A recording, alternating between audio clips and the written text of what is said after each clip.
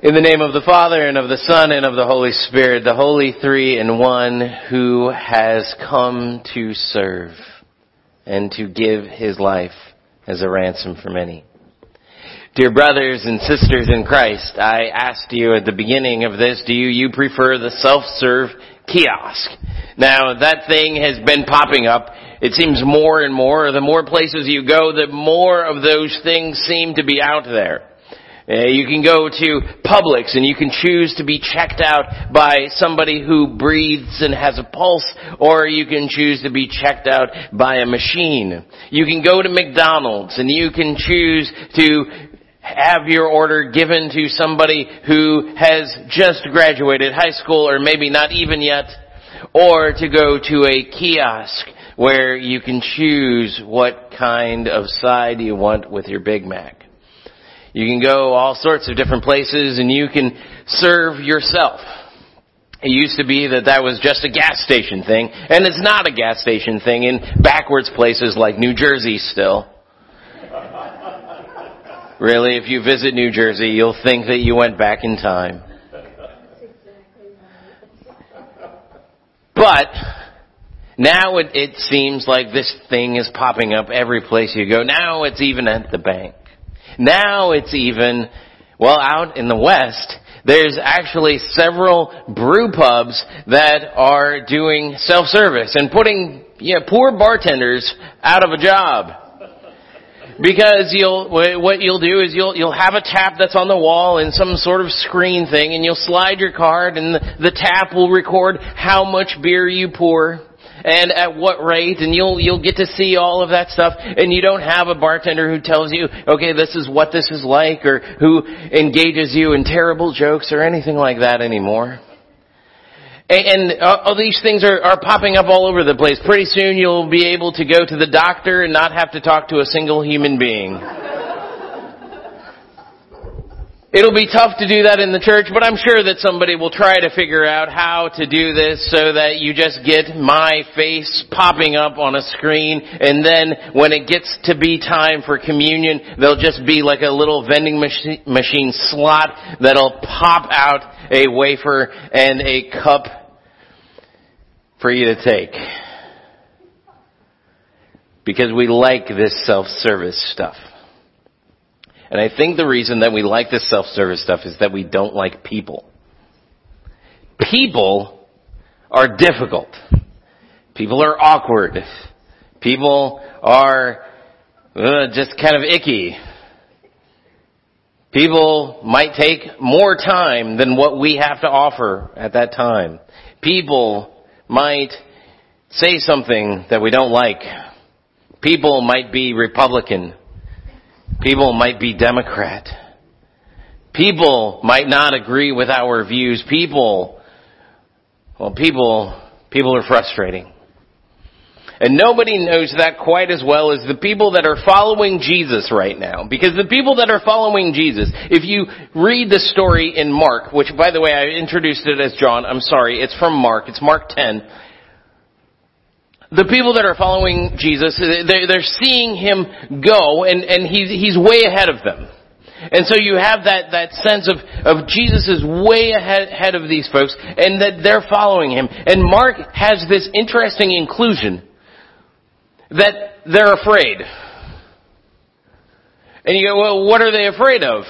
Why are they afraid? Because probably Jesus is storming ahead of them.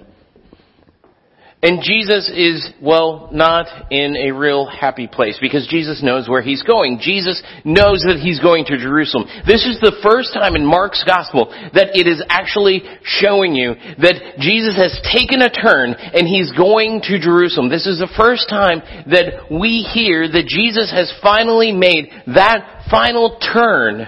He's taken the exit off of the freeway to go to Jerusalem. And we know what lies in wait for him in Jerusalem, because this now is the third time that he has predicted his own death. And it's the most full prediction of his death, where he says, this is all of the stuff that's going to happen to me. I am going to go, I'm going to be handed over by my people over to Gentiles. They are going to take me, they're going to spit on me, they're going to beat me, they're going to put me to death.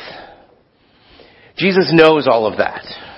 And you can only imagine in what kind of an emotional place you would be if you knew all of that. And Jesus is storming ahead of them, and everybody is freaked out. They're like, what on earth are we going to do? Jesus seems upset. And Jesus tells them, this is what's upsetting me. This is what's going to happen. And to that, interestingly, you have these two dudes, James and John, sons of Zebedee. John calls them the Sons of Thunder, which sounds like a really cheesy motorcycle gang. But they have this name for a reason. I mean, these are guys that are used to being at the front of things. They are the boys of Zebedee, boys who grew up with their father probably running a whole fleet of fishing boats. These are guys that know what it's like to be in front of other people. They know what it's like to have places of honor. They know what it's like because they've had those places of honor with their father. And so they come up to Jesus and they say, Lord, we want you to do for us whatever we ask of you. Which, if I'm Jesus, I have one of two responses, at least. The first one of those responses is, so I'm like a genie to you? You want me to do whatever you ask. Okay, and so what do you want to ask for? Do you want to ask for 1,000,000 denarii? Wait, what do you want here, James and John? The other thing that I think Jesus, if I were Jesus, I would probably be tempted to ask them is, so the other times that you've asked me for stuff, you don't actually want those things to happen. You just ask for the sake of asking, but now you actually want me to do the things that you're asking for. Oh, I get it now. Thanks a lot, James and John. Zoe goes, okay, what do you want? And they go, we want to sit at your right and your left hand. Now, Matthew's gospel actually gives us the little inclusio that this is probably being pushed along by Salome, their mother. That she's like, go ask him. Go ask him for those places of honor. And then so they're like, well, I guess Mom had asked us to do this. But either way, they're still asking for it. And Jesus kind of gets back to them and he says, well, are you able? You able to handle this? You able to drink the cup that I'm going to drink? Are you able to be baptized with the baptism that I am going to be baptized with? And I think they only hear that first part of it, actually. I think they probably miss out a little bit on the baptism thing. But the first part, I think they maybe are thinking, hey, this isn't going so bad. Because you see in the Near East, and especially in Judaism, you have this sense of a cup being shared at a victory banquet. You have this idea that when a victorious king would come back from a battle, from a campaign, that he would host a great banquet with all of his generals and all of the heroes of that battle. Everybody would be there. Some of them would have their arms in slings. Other people would have bandages around their heads. But this was going to be the victory banquet. And it was all because the king was victorious. Yes, through these guys. But the victory belonged to the king. And the king then would take out his cup. That cup that nobody else was allowed to have. It was his cup and his cup alone. He would take out his cup and he would have that cup filled. And he would take a drink out of the cup and then he would offer it to his generals, to the heroes of the battle. And in so offering, he would be sharing the victory with all of the people there. The king would be metaphorically saying, this victory that belongs to me, I am giving you this victory. I am giving you this cup so that you can taste what it's like to have this victory. I am giving you this cup so that you can more metaphorically see this as your victory, not just as mine. And so James and John are probably thinking, okay, we're going into Jerusalem. Here's what's going to happen. Jesus is going to tear stuff up. He is going to set himself on the throne, and when he sets himself up on the throne, he's not going to fall off. When he sets himself up on the throne, we want to be at his right and at his left.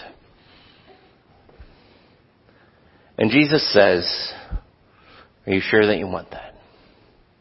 Are you sure that you're ready for that? Are you sure that you're able to do that? And they said, we are able. Interestingly, Jesus does not say, yeah, you're not. James, John, yeah. What I'm going to do, I just told you what I'm going to do. You don't get that you're not able to do that. But instead, he says, you are able. You will drink the cup. You will be baptized with the baptism that I baptize you with. And that is really what we've been talking about this entire Lenten series, is that we do drink out of that cup. We drink out of the cup of what it means to be the body of Christ. That what we do when we gather together as the church, that what we're all about is that we're all about sharing that cup with the King. Sharing that victory which is his and identifying with him, even to the point where we drink his cup here in worship every Sunday. So yes, we do drink from his cup, and we are baptized with the baptism that he is baptized with. We're baptized and we drink from his cup. And that makes us his body. But the interesting thing here is what that really means. Jesus is saying, well, if you're going to do this, it means that this is the way that we get to that victory. The way that we get to that victory is not by chasing after glory. The way, James and John, that you get there isn't by the way that you think that you're going to get there.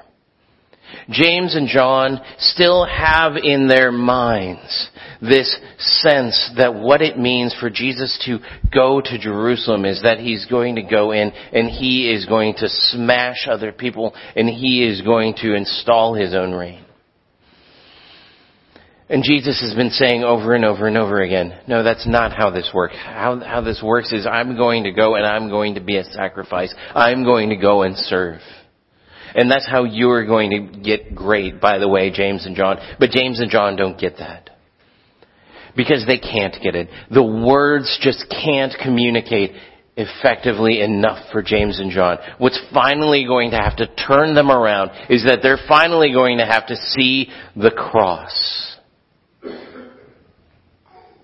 And in the cross, they're going to get this. In the cross, they're going to understand what it means to serve, what it means to be a ransom for many. They are going to get what it means to be at his right hand and at his left, and they're going to look at those two that are crucified next to him, and they're going to say, thank goodness we're not there. But that's what it means to be Christ's followers. That we follow him. That we are given his victory.